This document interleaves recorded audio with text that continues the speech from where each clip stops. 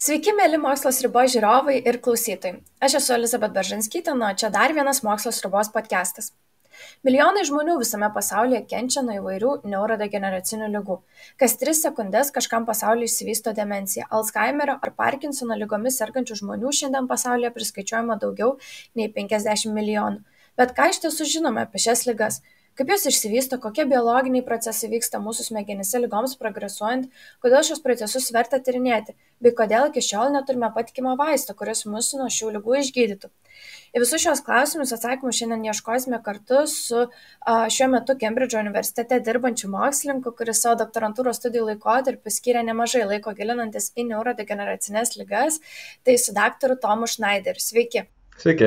Ir Tomai, aš pirmiausia norėčiau tokį užduoti ganėtinai paprastą klausimą, bet tiesiog, kad visi būtume viename puslapyje, kaip sakoma, ant vieno puslapio, tai gal galėtume apsibrėžti, kas yra tos neurodegeneracinės ligos ir kokios tiksliai ligos įeina į šią ligų grupę.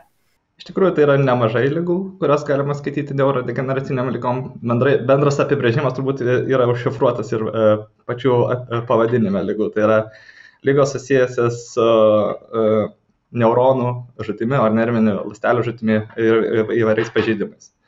Dėl ko įsivysto įvairūs sutrikimai, pavyzdžiui, kaip Alzheimerio ligos atveju, tai yra atminties sutrikimai, pažintinės sistemos sutrikimai ir panašiai. Parkinsono ligos atveju atsiranda, pavyzdžiui, raumenų traukuliai ir taip toliau dėl vėlgi įvairių signalų, nervinių signalų nutrukimo ir panašiai. Tai čia toksai bendras apibrėžimas turbūt visom šiom lygom. O lygų yra iš tikrųjų nemažai. Pačios pagrindinės tai yra iš tikrųjų Alzheimerio ir Parkinsono, kurios sudaro didžiąją dalį visų lygų. Aha, supratau. Tai jūs jau šiek tiek paminėjot būtent kokie biologiniai procesai vyksta smegenyse tom lygom vystantis, kas dar ten įvyksta. Be to, kad žuvo neuronai. Viskas prasideda, kaip sakyti, nuo smulkių mikroskopinių veiksnių. Galima sakyti, kas galiausiai įsivysto į makroskopinius pažeidimus, kuriuos jau mes galime matyti. Tai mikroskopiniai dariniai galėtų būti, tai yra kiekvienos tos ligos atveju aptinkami yra baltymų agregatai, vadinami amiloidiniais agregatais. Visų pradžioje mes turime, tarkim, vieną baltymą, kuris yra viena struktūra, jisai niekam yra nepavojingas, įsivaizduokim, kad mano kumštis yra vienas baltymas. Dar tam tikrų priežasčių tie baltymai gali imti sąveikauti tarpusavį ir formuoti tam tikrus agregatus, kurie yra didžiuliai dariniai ir kurie yra netirpus. Ir ląstelė nesugeba šių darinių išardyti ir pašalinti. Ko pavojingi yra šie dariniai? Šie dariniai yra toksiški. Tai yra, jie sąveikoja su įvairiais ląstelės receptoriais. Taip pat tie patys dariniai yra ganėtinai tvirtos struktūros. Tai pavyzdžiui, mokslininkai paskaičiavo, kad jeigu palyginus tokio darinio, kaip sakyti, kietumą ar tvirtumą, tai galima būtų sulyginti su tokio pačio dydžio plieno, kaip sakyti, siūlo tvirtumo. Tai yra labai tvirti dariniai.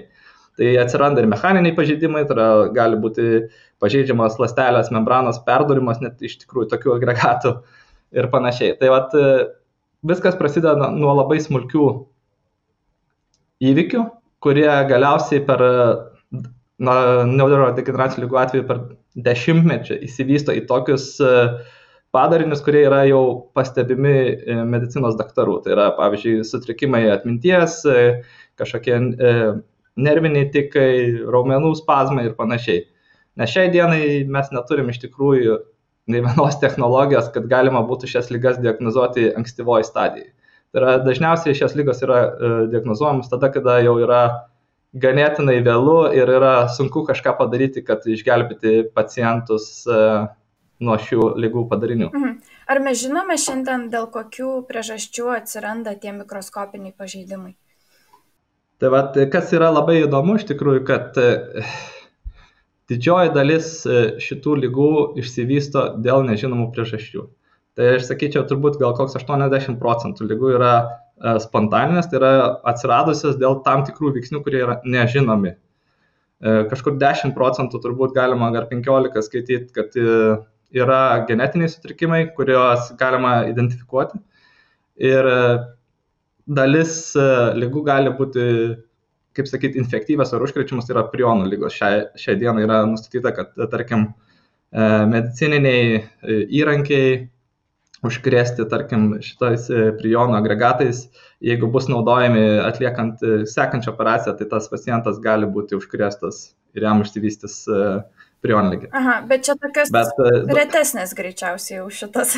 Dabar jos yra labai retas. Čia buvo turbūt prieš kokį 20-30 metų keletas šimtų atvejų ir Didžioji Britanijoje, ir visam pasaulyje buvo nustatyta, ir dabar medicinos daktarai, kai sakyt, naudoja praktiką, kad tie įrankiai, su kuriais yra atliekamos, tarkim, smegenų operacijos ir panašiai, yra naudojami tik vieną kartą. Nes iš tikrųjų atsikratyti tų agregatų, nuvalyti juos nuo medicininių įrankių yra praktiškai neįmanoma. Aha, šiaip labai įdomu, aš dabar atsiminiau, aš skaičiau netgi, kaip tos ligos, šitas, kuris kalbat, aš iškrečiamas, pirmą kartą, kaip jas buvo pastebėtas, tai dėl kanibalizmo atveju kažkokioj vienoje iš tautų, tai gerai, kad mes jau šiais laikais gal mažiau šiek tiek turim tokių dalykų.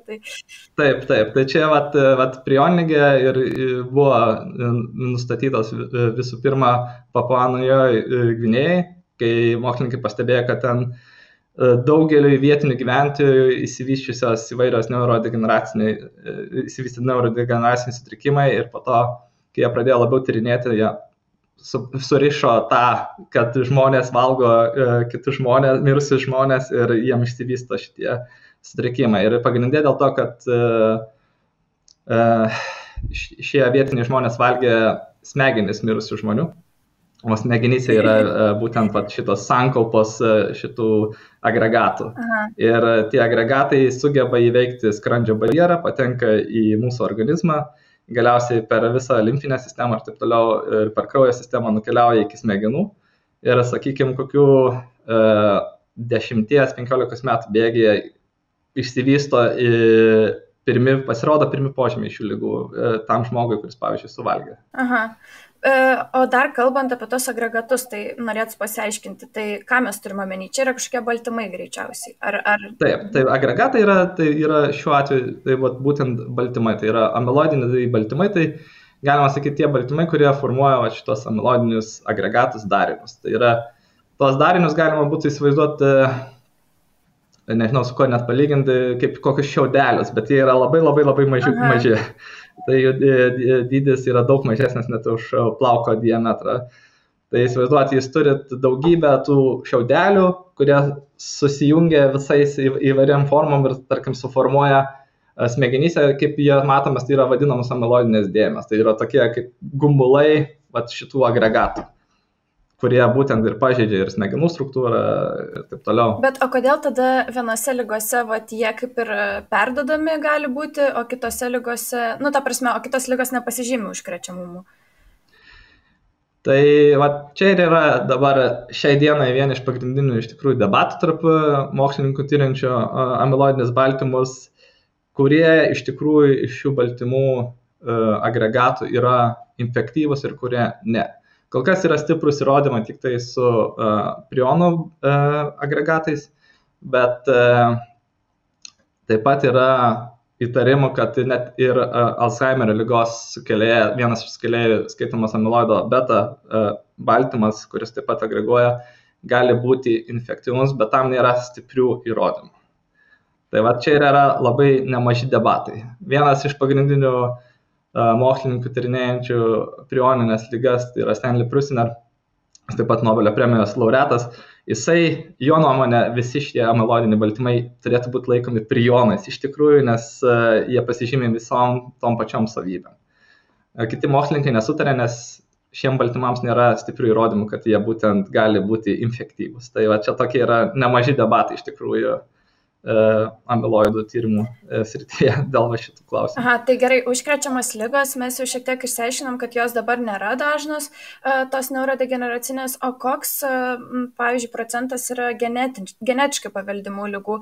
Man atrodo, kad kurios ligos, galbūt aš taip paklausiu, yra dabar mums žinomos, kurios yra genetiškai paveldimos, kad jeigu aš susirgau, aš žinau, kad greičiausiai gal ir mano tėvai sirgo, ar mano vaikai turės, tai kurios čia būtų?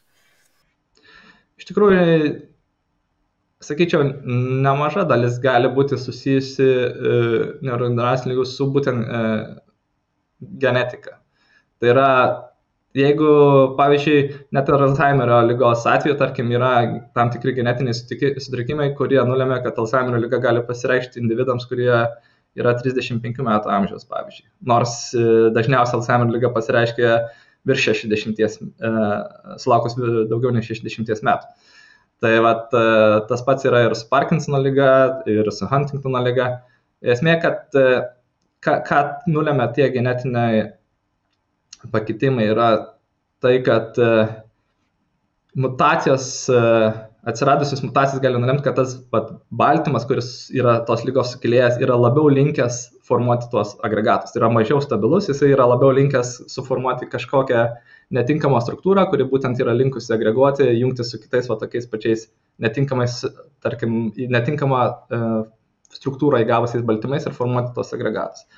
Tai aš sakyčiau, kad tokių atvejų priklauso iš tikrųjų nuo ligų. Tai Alzheimerio lygos atveju aš manyčiau gal koks 10% iš tikrųjų sudaro, gal truputėlį daugiau. Parkinsono lygos turbūt irgi panašiai. Pavyzdžiui, Huntingtono lygos tai yra daugiausiai turbūt dėl genetinių mutacijų atsiradę susirgimai ir taip toliau. Tai yra labai ganėtinai iš tikrųjų sunku pasakyti, čia reiktų apžvelgti labai daug ligų. Turbūt daugiau nei 30, kurios yra šiai dienai aptinkamos, kaip sakyti. Tai aš dabar taip suprantu, kad mes galėtume tas visas ligas išskirstyti tokias 3 grupės. Tai užkrečiamos, genetiškai paveldimos ir tos dėl spontaninių priežasčių kylančios. Ar dar yra kažkokios priežastys? Iš tikrųjų, turbūt spontaninės ir genetiškai gali būti be pritaikymų praktiškai visom lygom, o užkrečiamos šiai dienai galima būtų pritaikyti tik tai prionlygiai arba turbūt Lietuvoje labiausiai žino kempinligę pavadinimą prionlygės. Tai vat. Ir visi, kaip suprantu, yra vienas bendras bruožas visų tų ligų, kad susidaro tos sankaupos,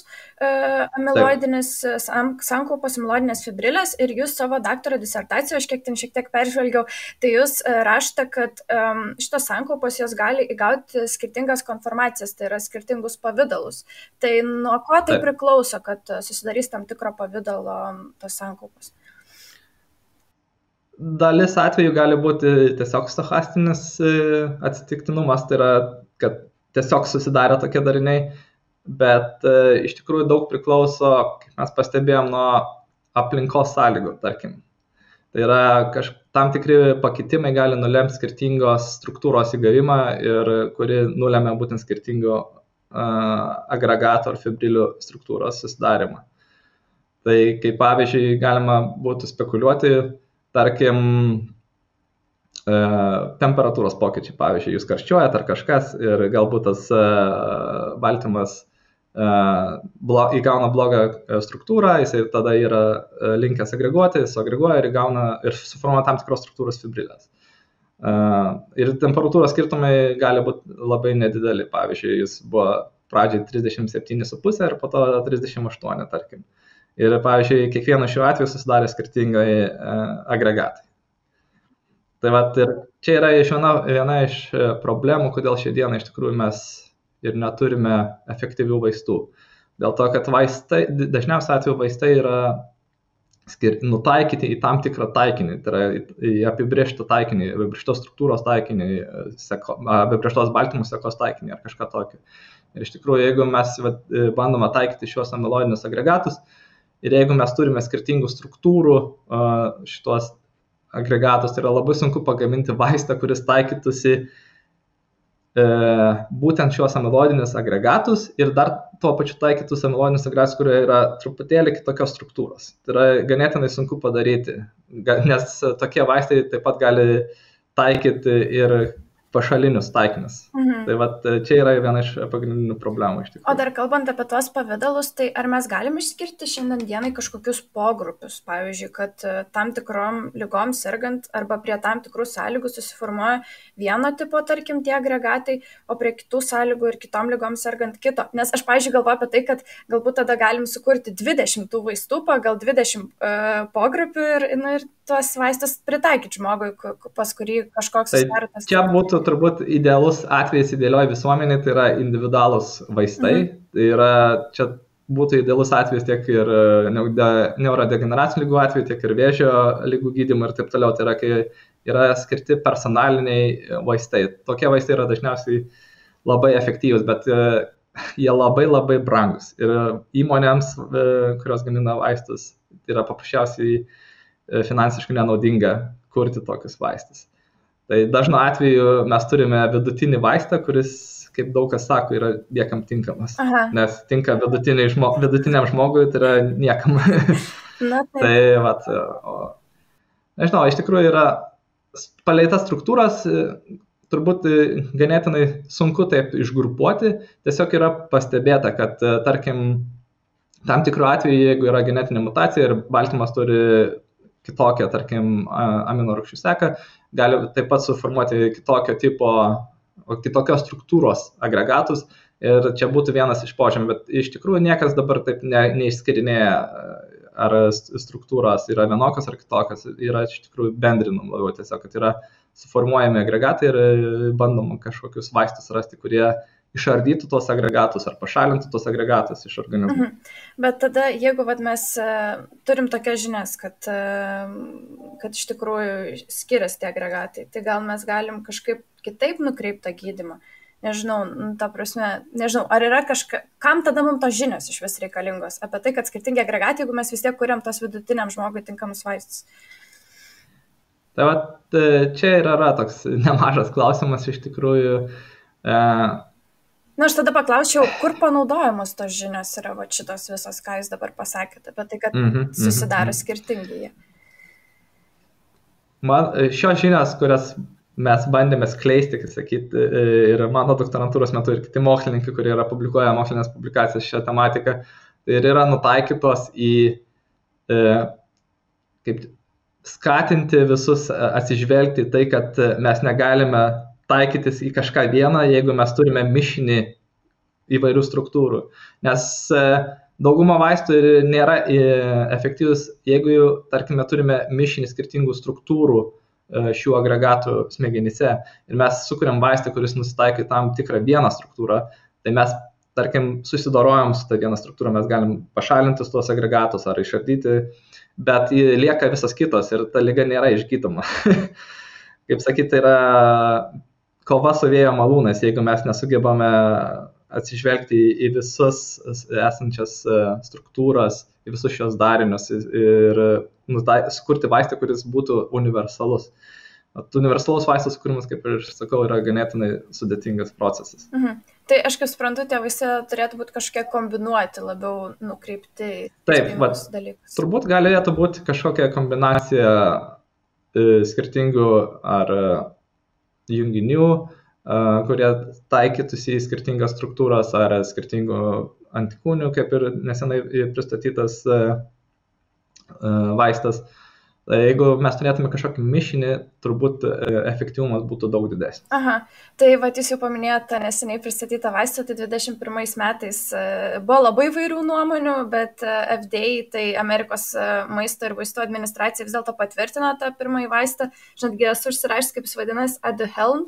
Tai kaip jums atrodo, kokios perspektyvos šito vaisto? Nes kaip ir minėjau, kad labai mokslininkai skirtingai pasisakė dėl šio vaisto perspektyvų. Taip, tai iš tikrųjų yra daug spekulacijų ir visi iš tikrųjų didžioji diduma turbūt mokslininkai nusistebėjo, kad šis vaistas buvo patvirtintas.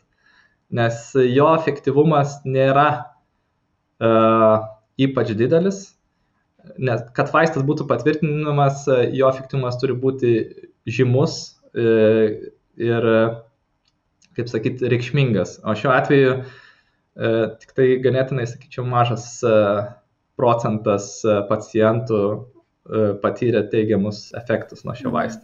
Dar aš skaičiau, kad placebo daugelis patyrė iš tikrųjų.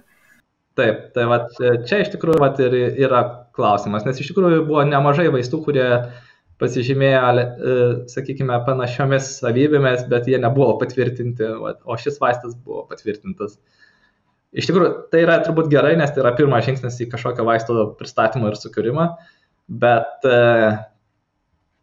nežinau, truputį, aš sakyčiau, kvestionuotas sprendimas šiuo atveju. Ir ypač atsižvelgiant tai, kad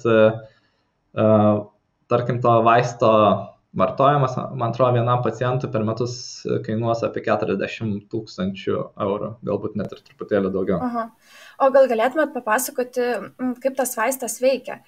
Ir tada tiesiog, nes kai tai išsiaiškinsim, gal galim bus numatyti šiek tiek, ar šis iš tikrųjų išgydys kažkokią populiaciją žmonių ar ne.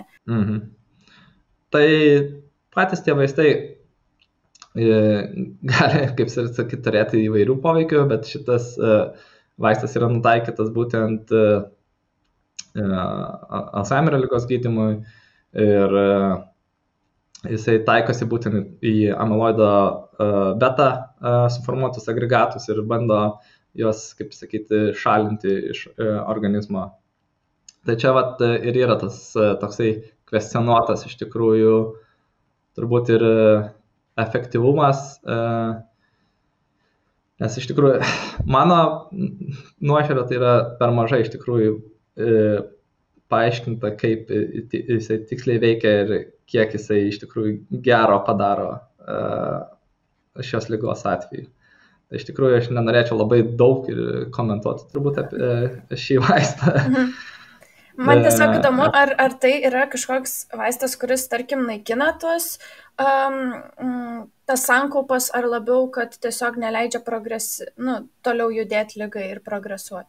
Kadangi jisai skaitosi ankstyvos stadijos Alzheimerio ligos vaistas, tai jisai greičiausiai stabdo progresiją, tai yra lėtina būtent šių agregatų susiformavimą, galbūt net ir iš tikrųjų jos kažkiek išardo. O tada kalbant, aš dabar galvoju, mes nemažai laiko čia pradiskutavome apie tai, kaip reikia naikinti tos amiloidus, o gal reikėtų pagalvoti apie tai, kuriant vaistus, kaip galim būtų išvengti jų iš vis susidarimo, nes atrodo, kad tas jau amiloidų naikinimas tai toks labiau pasiekmių šalinimas nei ligos priežasties. Tai ar yra apie tai galvoja mokslininkai, kad reikėtų gal šiek tiek anksčiau į ankstesnės stadijas nukreipti vaistus? Taip, iš tikrųjų yra galvojama apie įvairių papildų kūrimą ir panašiai, kurie būtent nutaikyti į mažinti tikimybę tokių amiloidinių darinių susidarimo. Tai iš tikrųjų labai daug kažkokių naujienų apie šitą aš negaliu pasakyti, bet pavyzdžiui vienas iš tokių pastebėjimų buvo, kad amiloidinių ligų riziką galima sumažinti geriant daug žalios arbatos. Nes žalioje arbatoje yra daug veikliųjų medžiagų, kurios būtent slopina amiloidinių agregatų susidarimą. Ką iš tikrųjų ir mes taip pat tyrėme mano doktorantūros metu. Tai yra tyrėme tam tikrus junginius, kurie yra išskirti iš žaliosios arbatos ir kurie lėtina, galima sakyti, amiloidinių agregatų susidarimą, bet taipogi tas veiksnumas yra priklauso nuo tam tikrų aplinkos sąlygų. Tai ne kiekvienu atveju jisai turbūt bus veiksmingas. Kaip įdomu iš tikrųjų, kad čia moksliškai, aš kaip suprantu, yra įrodyta, kad ta žalioji arbata ten veikia. Galima sakyti, ne taip, kad įrodyta, bet turbūt labiau pastebėta ar bandoma susijęti. Tai yra, kad žmonės, kurie vartoja daug žalios arbatos, tai Azijos šalyse rečiau serga. Spekulacijos tokia, žodžiu. Taip, bet yra iš tikrųjų nemažai ir publikacijų mokslinių išspausdinta, kuriuose rodo, kad būtent veikliosios medžiagos išskirtos iš žaliosios arbatos slopina šių agregatų susidarimą. Tai net, man atrodo, parduoda iš tikrųjų žaliosios arbatos ekstraktą kapsulių formate, kurį galima iš tikrųjų gerti kaip maisto papildą. Ir ten buvo netokių juokingų šnekų, nes vienas mokslininkas sužinojo, kad serga būtent amiloidine liga ir jisai tiesiog pradėjo gerti labai daug žalios arbatos ir jisai visiems sakė tuomet, kad jisai išsigydė. Bet taipogi šnekos tokios. Gerai, aš apie tą prevenciją, mes jau čia taip nukrypam, šiek tiek dar norės pakalbėti, bet dar grįžtant prie to paties gydymo gal, tai irgi tie 21 metai tokie buvo revoliucioningi iš tikrųjų mokslo pasaulyje ir Alzheimerio vaistas ir CRISPR-Cas buvo įrankis genų redagavimo suleistas į kraują žmonėms pirmą kartą, siekiant pagydinti juos irgi nuo tokios ligos, transtiretino amiloidozės, kuri paveikia smegenis, aš kiek žinau, ir širdį. Tai kaip jums atrodo, ar mes galėtume šį įrankį potencialiai ateityje naudoti iš tikrųjų tom neurodegeneracinių ligų gydymui? Taip, tai man atrodo, čia vienas iš pagrindinių įrankių, kuris būtent būtų nutaikytas, kuomet turime susirgimus nulemtus genetinių mutacijų. Tai mes galėtume redaguoti būtent ir pataisyti, kaip sakyti, visus genus, taip bendrai paėmus žmogaus organizme ir bandyti, jeigu tai būtų daroma ankstyvo stadija, turbūt būtų iš viso išvengta ligos atsiradimo, o jeigu tokia procedūra būtų atliekama vėlesnio amžiaus žmonėms, manau, reikėtų papildomų iš tikrųjų būdų, kaip atstatyti būtent pažeistus ar jau mirusias nervinės ląstelės. Nes iš tikrųjų, čia viena yra iš problemų, kad net jeigu ir sustabdysi ligą, yra padaryti tokie pažeidimai nervų sistemai, kad reikalinga papildoma terapija, pavyzdžiui, naudoti kamieninės ląstelės ar kažką, kad atstatyti nervinės ląstelės. Nes nervinės ląstelės, tai jos organizme jos miršta ir miršta, jos neatsiranda per naują. Vat aš kaip tik norėjau ir paklausti apie kamieninės ląsteles, nes jos irgi dabar šiais laikais labai ant bangos ir visi čia bando visose sferose pritaikyti. Tai ar daroma yra tyrimų jau tokių, kad bandoma ten, nežinau, suleisti jas į smegenis ir žiūrėti, kaip ten atsistato ta nervų sistema, arba gal yra laboratorijoje kažkokios nervų sistemos dalys sintetinamos ir jos transplantuojamos žmonėm. Kas šioje sferoje naujo? Tyrimų iš tikrųjų yra ir bandoma būtent naudoti kamieninės ląstelės ir jas diferencijuoti į nervinės ląstelės, kad atstatyti būtent nervinės ląstelės organizme. Bet dar iš tikrųjų šią dieną, aš sakyčiau, turbūt nėra labai daug pažangos padaryta.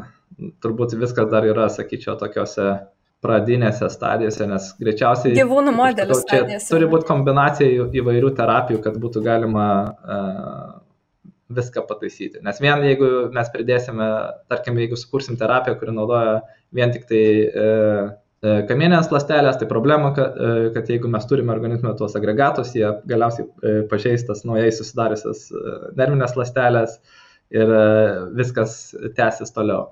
Tai mums reikia terapijos, kuri sustabdytų ligą, terapijos, kuri atstatytų ligos padarinius, pažeidimus. Tai tokias, sakyčiau, multiterapijos yra reikalingos šiai dienai, šias ligas išgydyti. Aha, aš dar tokį tiesiog paspekuliavimą klausimą, kaip jums atrodo, tai jeigu mes išgydysim tas, ar neurodegeneracinių ligų išgydymas galėtų paversti žmogų nemirtingu iš tikrųjų, nes jeigu mes vis atnaujinsim smegenis, tai kaip atrodo, kas bus iš to? Smegenis turbūt yra vienas iš žmogaus, kaip pasakyti, ne organų, bet struktūrų, turbūt, kurios yra labiausiai ilgaamžiškos. Man atrodo, mokslininkai nustatė, kad jeigu mūsų širdis ir visa kita atlaikytų, tai smegenis gali laisvai išgyventi iki 130 ar 150 metų. Tik tiek, kad dažniausiai vėlyvam amžiuje pasireiškia šios neurodegeneracinės ligos. Tai aš manau, kad trukmė gyvenimo ženkliai pailgėtų daugumai žmonių. Nes jeigu žiūrint palei amžių, tai tarkim žmonėms virš 60 metų, jeigu neklystu, yra 50% tikimybė susirgti Alzheimerio ligą, o žmonėms virš 80 metų yra vos ne 90% tikimybė. Tai yra labai didelė tikimybė, kad pasireikš ši liga. Ir čia mes kalbame apie spontaninės ligas, aš kaip suprantu, čia net neskaitant. Taip, nes genetinės ligos dažniausiai pasireiškia ankstyvesniam amžiuje. Tai iš tikrųjų, kaip ir sakau, daliai žmonių gali Alzheimerio liga net pasireikšti, net ir Parkinson liga gali pasireikšti iš tikrųjų virš 30 metų sulaukus o tos spontanės dažniausiai atsiranda vėlesniam amžiuje. Vėlgi, tas spontaninė galim sakyti, kad jinai išsivysto dėl viso organizmo senėjimo. Tai kuo organizmas sensta, tuo daugiau visokių klaidų visuose procesuose vykstančius organizme atsiranda ir taip toliau. Ir procesai nebūtinai veikia taip efektyviai. Pavyzdžiui, nebūtinai efektyviai šalina pradinių tų agregatų darinių susidarinius. Tarkim, jeigu net ir mes neturime daug tų agregatų ir organizmas kažkaip sugeba jo šalinti, bet senstant tas šalinimo mechanizmas, jo efektyvumas mažėja ir galiausiai atsiranda tiek tų agregatų, kad viskas yra pažeidžiama. Tai reikia mums tada dirbti su senėjimu, ne, žmogaus stabdyti senėjimą ir tada gal ir ligas šitas neurodegeneracinės šiek tiek. Taip, iš tikrųjų, jeigu žmogaus organizme viskas veiktų taip, kaip turi veikti, tai mes tokių ligų turbūt ir neturėtume. Čia nei vienos lygos turbūt neturėtume, jeigu viskas veiktų taip, kaip turėtų veikti. Bet, kaip ir sakau, nuo tam tikrų aplinkos poveikių ir taip toliau gali atsirasti visokių. Pavyzdžiui, neurodegeneracinės lygų atsiradimas labai koreliuoja iš tikrųjų su smegenų traumomis. Tai yra visokiais trankimais. Pavyzdžiui, boksininkai ar kitų kovos menų atstovai, kurie dažnai susiduria su tokiais galvos traumomis ir taip toliau, jiems rizika susirgti neurodegeneracinę ligą yra daug didesnė.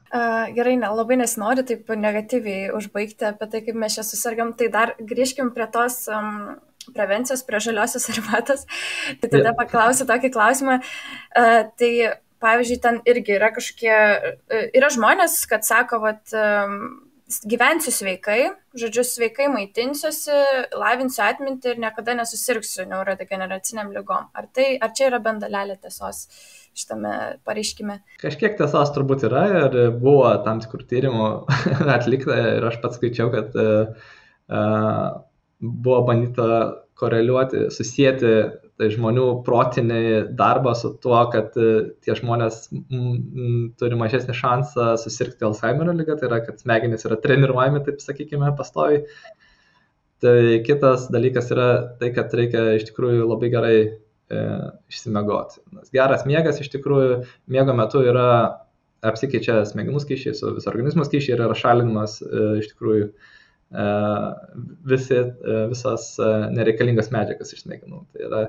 Tai taip pat yra nemažai publikacijų, kad yra parodyti, kad iš tikrųjų reikia turėti, kaip sakyti, tinkamai miegoti ir išsimiegoti ir pakankamai duoti organizmui laiko pailsėti. Tai kaip ten su kalbų mokymusi? Tai ar daug, jeigu aš čia stengsiuosi kuo daugiau kalbų išmokti, ir nors jau senatvėje man nebelys tos kalbos į galvą, bet aš vis tiek stengsiuosi vedamas tos minties, kad bus sveikesnės smegenys, neišsivystys ten tos ligos, tai ar iš tikrųjų neišsivystys? Taip tvirtai negaliu pasakyti, bet kažkiek manau, kad šansas yra mažesnis, kad išsivystys ligos. Tai yra, kuomet yra smegenys aktyvios ir pakankamai veikia, manau, kad taip, tai kažkiek prisidės prie sveikesnės būsenos smegenų. Tai gerai, tai ką aš dabar suprantu, kad svarbiausi dalykai yra norint nesusirgti tuomet ta žalia arbata ir miegas, ką aš sinežu iš pokalbio. Ar dar galėtumėt kažką pridėti? Ne, tai iš tikrųjų reikia vengti, kaip sakyti, ir galvos traumų. Ir tai yra vienas iš tų darinių, kuris iš tikrųjų yra susijęs jau būtent ganėtinai tvirtai su tam tikrų ligų išsivystymu. Bet iš tikrųjų, kaip sakau, didžioji dalis iš tikrųjų atsiranda dėl mums nežinomų šiai dienai priežasčių. Tai yra labai sunku pasakyti, kaip reiktų tinkamai gyventi, ką reiktų tinkamai daryti, kad to išvengti. Taip, tai yra paprasčiausiai tai atsitinka dėl kažkokių priežasčių. O dėl ko tai atsitinka, tai mokslininkai ir bando išsiaiškinti, kas tas yra lemiamas faktorius nulemintis. Tai ar tai yra kaskada įvairių faktorių, kurios galiausiai nulemia tai, ar dar kažkas kita. Nes kuomet mes turim genetinius mutacijas ir sutrikimus, tai viskas yra paaiškinama, bet kuomet nėra jokių genetinių mutacijų, ir tai atsitinka, tai yra labai sunku prognozuoti. Jeigu tai nėra susijęta su kažkokiam galvos traumom, kaip aš sakau. tarkim, žmogus buvo sveikas, sportavo daug, gerai miegojo ir viską, ir vis tiek susirgo. Tai vat, ir tai yra sunku paaiškinti iš tikrųjų, dėl ko taip atsitiko. Čia labai man panašu kaip su vėžiu, nes iš tikrųjų irgi yra kažkokie faktoriai, kurie skatina, bet dažnai būna, kad ir spontaniškai visiškai išsivysto. Taip, tai vat, ta yra iš tikrųjų ir yra problema turbūt moderniam moksle ir modernioji medicinai, kad yra sunku paaiškinti tam tikrų ligų atsiradimą ir išsivystymą. Ir kuomet tu nežinai, kaip ši liga išsivysto, yra labai sunku sukurti kažkokią prevencinę priemonę, kaip sumažinti tos ligos atsiradimo tikimybę. Todėl, manau, dėl to ir didžioji diduma iš tikrųjų tyrimų yra nutaikyti jau į šios ligos padarinių ištaisymą. Kadangi yra daug lengviau surasti kažkokius padarinius ir nusitaikyti į tam tikrus taikinius, bandyti ištaisyti tos padarinius, negu suprasti, iš kur tai atsirado iš visų pirma atsirado. Tai vat, sakyčiau, ganėtinai sudėtinga sritis iš tikrųjų tyrinėti neurodegeneracinės ligas, nes organizme vyksta daugybė įvairių procesų ir dabar turi susijęti kažkokį procesą su tam tikrų darinių susidarimu, tai yra ganėtinai sunku. Aha, nes kaip jūs ir sakėt, kad iš tikrųjų ir su senėjimu susiję ir su kitais procesais, tai atrodytų, kad tik smegenys, bet ir visas kūnas turi įtakos šitam dalykui. Taip, bendrai paėmus, tai viskas yra susijęta, nes visi procesai yra susijęti ir jeigu vienas procesas sutrinka, prasideda tam tikra kaskada, nes tas procesas, tarkim, atsakingas už vieną dalyką, jam sutrikus, sutrinka ir sekantis ir galiausiai kaskados gale atsiranda, tarkim, šitie amiloidiniai baltymai ir jų niekas nesustabdo, tarkim, ir jie tada pradeda agreguoti, sudaryti tuos amiloidinius darinius ir galiausiai išsivysto makroskopiniai požymiai, tai yra būtent smegenyse aptinkamos tos amiloidinės dėmės, o vizualiai, ar kaip čia galim sakyti, kitiem žmonėm ir daktaram matoma, tai būtų paprasčiausiai sutrikimai atminties, šnekos, pažinimo sutrinkimai ir panašiai. Mhm. Tai va ir prisikasėm mes prie šaknų gal to gyvenimo būdo sveiko propagavimo, kad iš tikrųjų, jeigu viskas susiję, tai gal mes turim, tas sveikas gyvenimo būdas mums padeda palaikyti sveiką kūną, o kai sveikas kūnas, tada ir tų ligų išsivysto neurodegeneracinių mažiau. Manau, kad čia labai graži grandinėlė galiausiai mums gavos. Tai gerai, tai tuomet norėčiau Jums iš tikrųjų padėkoti labai už informatyvų pokalbį. Ačiū labai, kad skiriate laiko. Ačiū Jums. Tai primenu, kad šiandien su mokslininku daktaru Tomu Šneideriu pabandėme šiek tiek paliesti tas neurodegeneracinės ligas, jų temą, pakalbėjome apie ligų išsivystymą, smegenyse vykstančius procesus jų vystymosi metu, išsiaiškiname, kas yra amiloidinės sankaupos, kaip jų tyrimai gali pagelbėti kuriant vaistus nuo pavojingų ligų ir iš tikrųjų kokios yra perspektyvos būtent neurodegeneracinių ligų gydymo sferoje. Na ir dabar taip pat norėčiau padėkoti, žinoma, ir Mokslo sriubos žiūrovams bei klausytojams. Ačiū labai, kad mus palaikote. Na ir taip pat primenu, kad prisidėti prie mūsų veiklos įgyvendinimo galite paremdami mus Patreon. Taip norėjau pasakyti Patreon, Contribui platformoje. Mes perėjome į Contribui platformą. Tai iki.